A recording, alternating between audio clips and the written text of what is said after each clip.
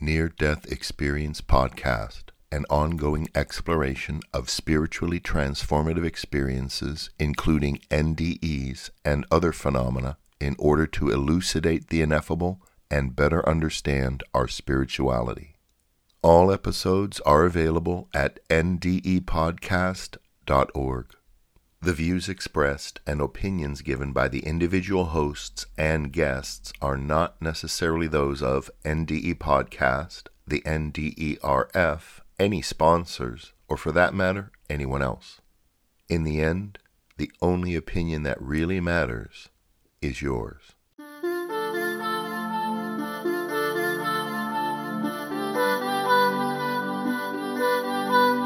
Welcome to Near-Death Experience Podcast, the official source of audio accounts for the Near-Death Experience Research Foundation. I'm Chaz Hathaway, author of Life in the Spirit World, What Near-Death Experiences May Teach, about life on the other side, and the music album, Home. Today we're going to share 3 near-death experiences. All 3 are very short, but beautiful and insightful. And all 3 are from ndurf.org. The first is Carrie, who says, I was driving along Highway 290, going about 70 miles per hour, when I saw a quick flash of a pickup truck in front of my car. I remember screaming and feeling my car hit the truck, swing around and hit the back of the truck, and land in the ditch on the side of the road. It was during this time I became unconscious. Suddenly, I was high up in the sky, looking down, and I could see my car and the pickup truck both in the ditch. There were 2 angels there with me. There was a beautiful bright light surrounding us. The angels were beautiful, and I felt a sense of inner peace, that no matter what I do in this life, there are beings up above who love us and watch over us and are waiting for us to come home. I wanted to go home then. The angels told me that I still had a purpose to fulfill, many people to influence, that I had someone whom I was supposed to marry and have a meaningful life. They said it would be hard, that there were lots of trials, but that I would get through all of them with success. They said the world needed me right now. I was sent back into my car, into my intense pain and anguish. In my NDE, I had experienced love and peace, and after being sent back into my life, I felt pain and anguish and sorrow. Okay, that was the end of Carrie's experience. Now we're going to read Karen's experience. Karen says, the day it happened, I remember writing a note to my husband's parents' pastor, telling him to watch over my husband. I knew the end was near. I remember looking at my husband and seeing the anguish on his face. It hurt my heart. Then I was in what I can only describe as a hallway, but it seemed fluorescent white, but no lights were in it. I sensed my mother, not like seeing her here, but the best way to describe it is like she was all around me and through me, like a mist, but more real. A very wonderful feeling of peace, no stress, no worries, no pain, no issues, but this enormous peace. Words fail the experience. It was like we communicated without words, just a knowing, and I knew I had to come back. I did not want to. I felt assured at that time that, and the way that I have said it to anyone that I tell is, visualize a large spot, then superimpose over that spot the same spot. Here, but also here, that God is. I to this day am ready to go back. Now for the real interesting part. I saw my husband when I came back. The first words I said to him was, I had to come back for you. I have to tell you part of his life for you to truly understand this. My husband lost his son who was riding a bike to a drunk driver. My husband has been terrified of death since that time. Last year, my husband was diagnosed with stage 4 cancer. He is terminal and has months to live. I believe with all that I am that I had the experience to share it with my husband and others to help them to not be afraid. Okay, that's the end of Karen's experience. Here's Heidi. Heidi says, I had had 2 dreams prior to this event where my mother and my friends were packing a suitcase and telling me I had to go to the hospital or I would die. It turned out I needed a hysterectomy. My blood volume was low, and going into surgery, I didn't feel fear, just tired and worn out.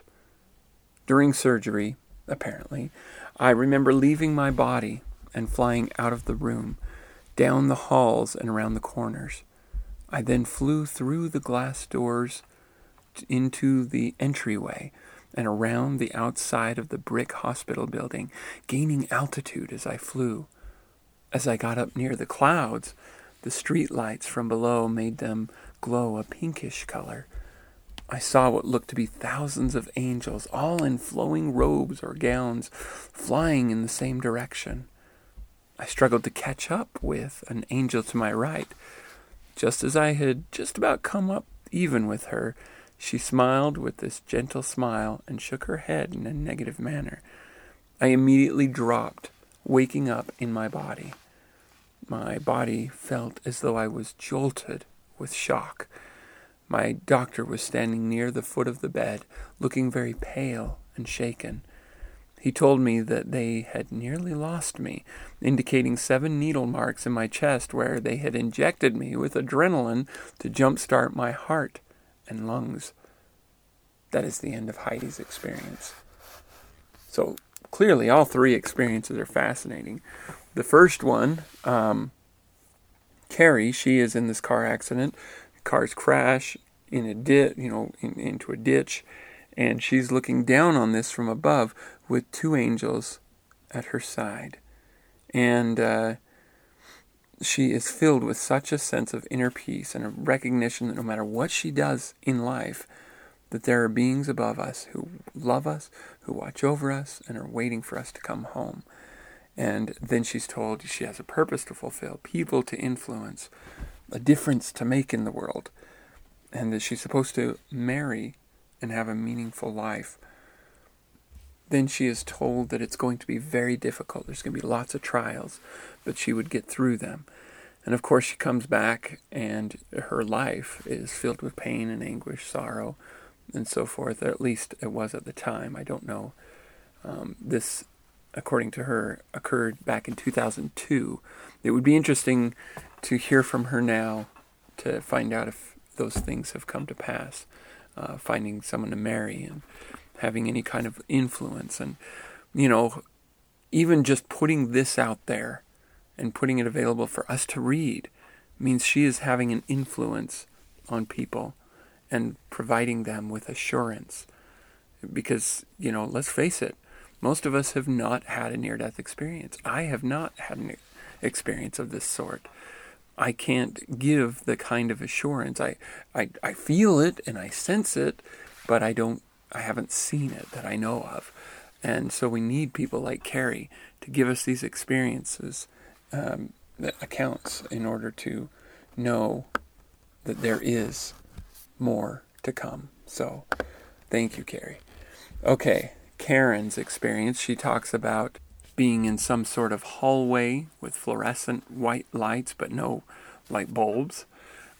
She senses her mother, and she describes her, it's as if she was a mist all around and through her, but more present than, and more real than a mist would be. But she felt her absolutely there.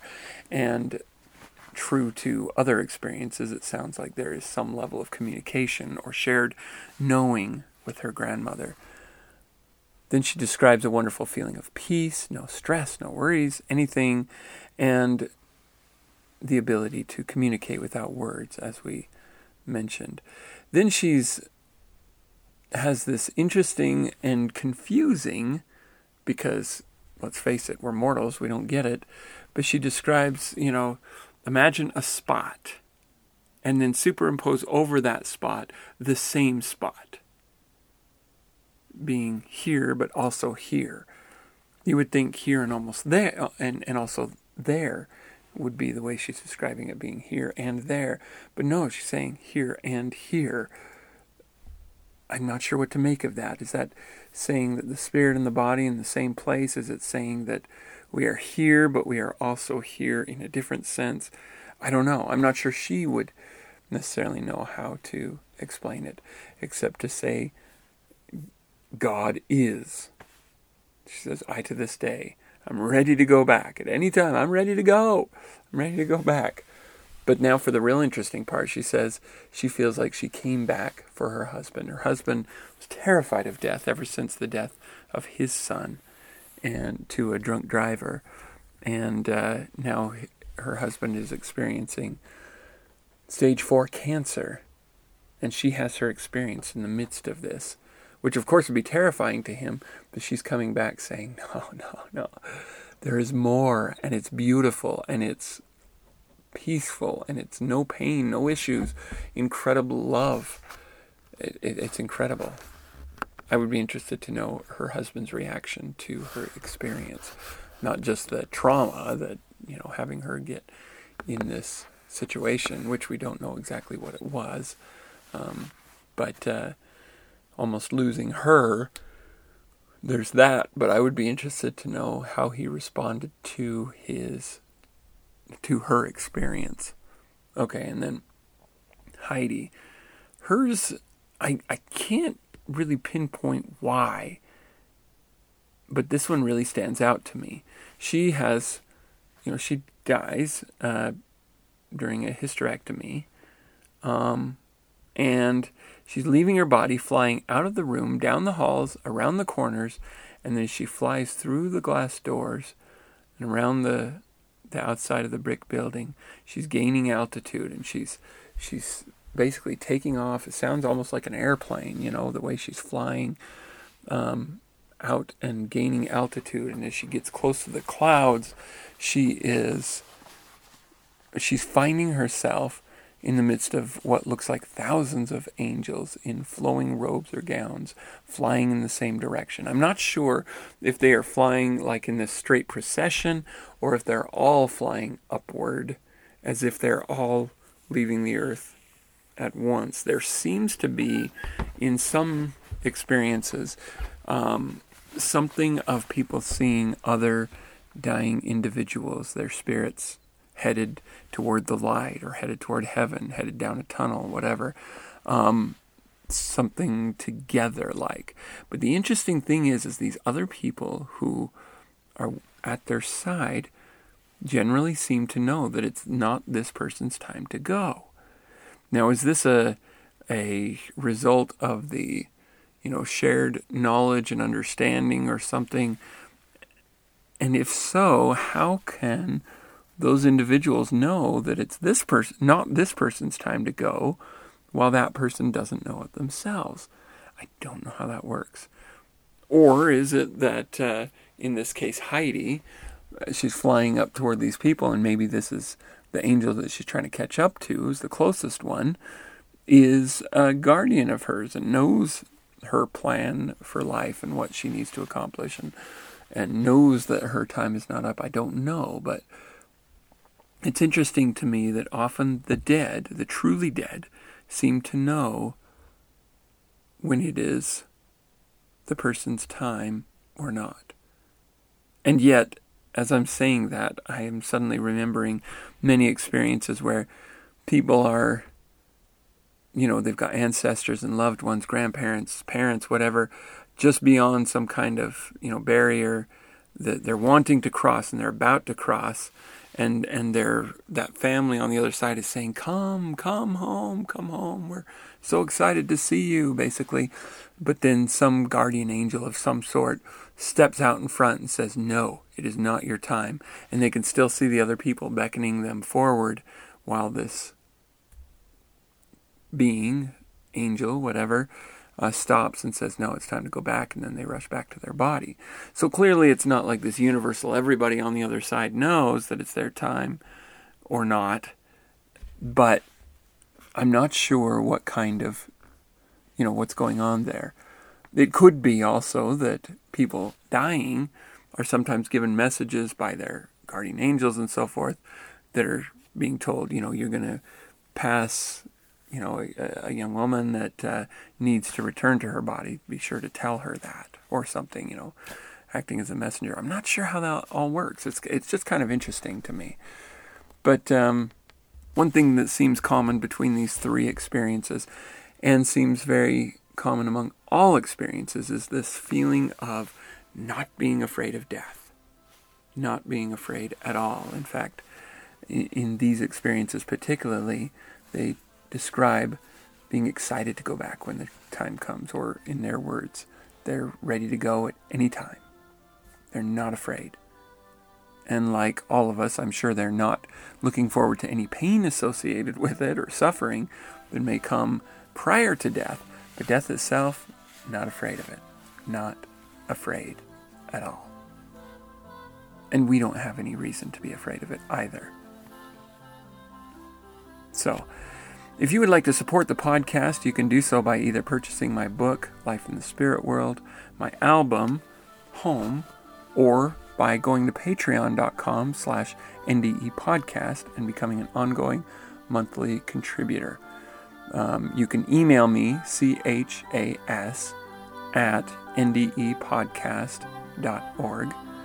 You can also email John at ndepodcast.org. And once again, you guys, thank you so much for listening.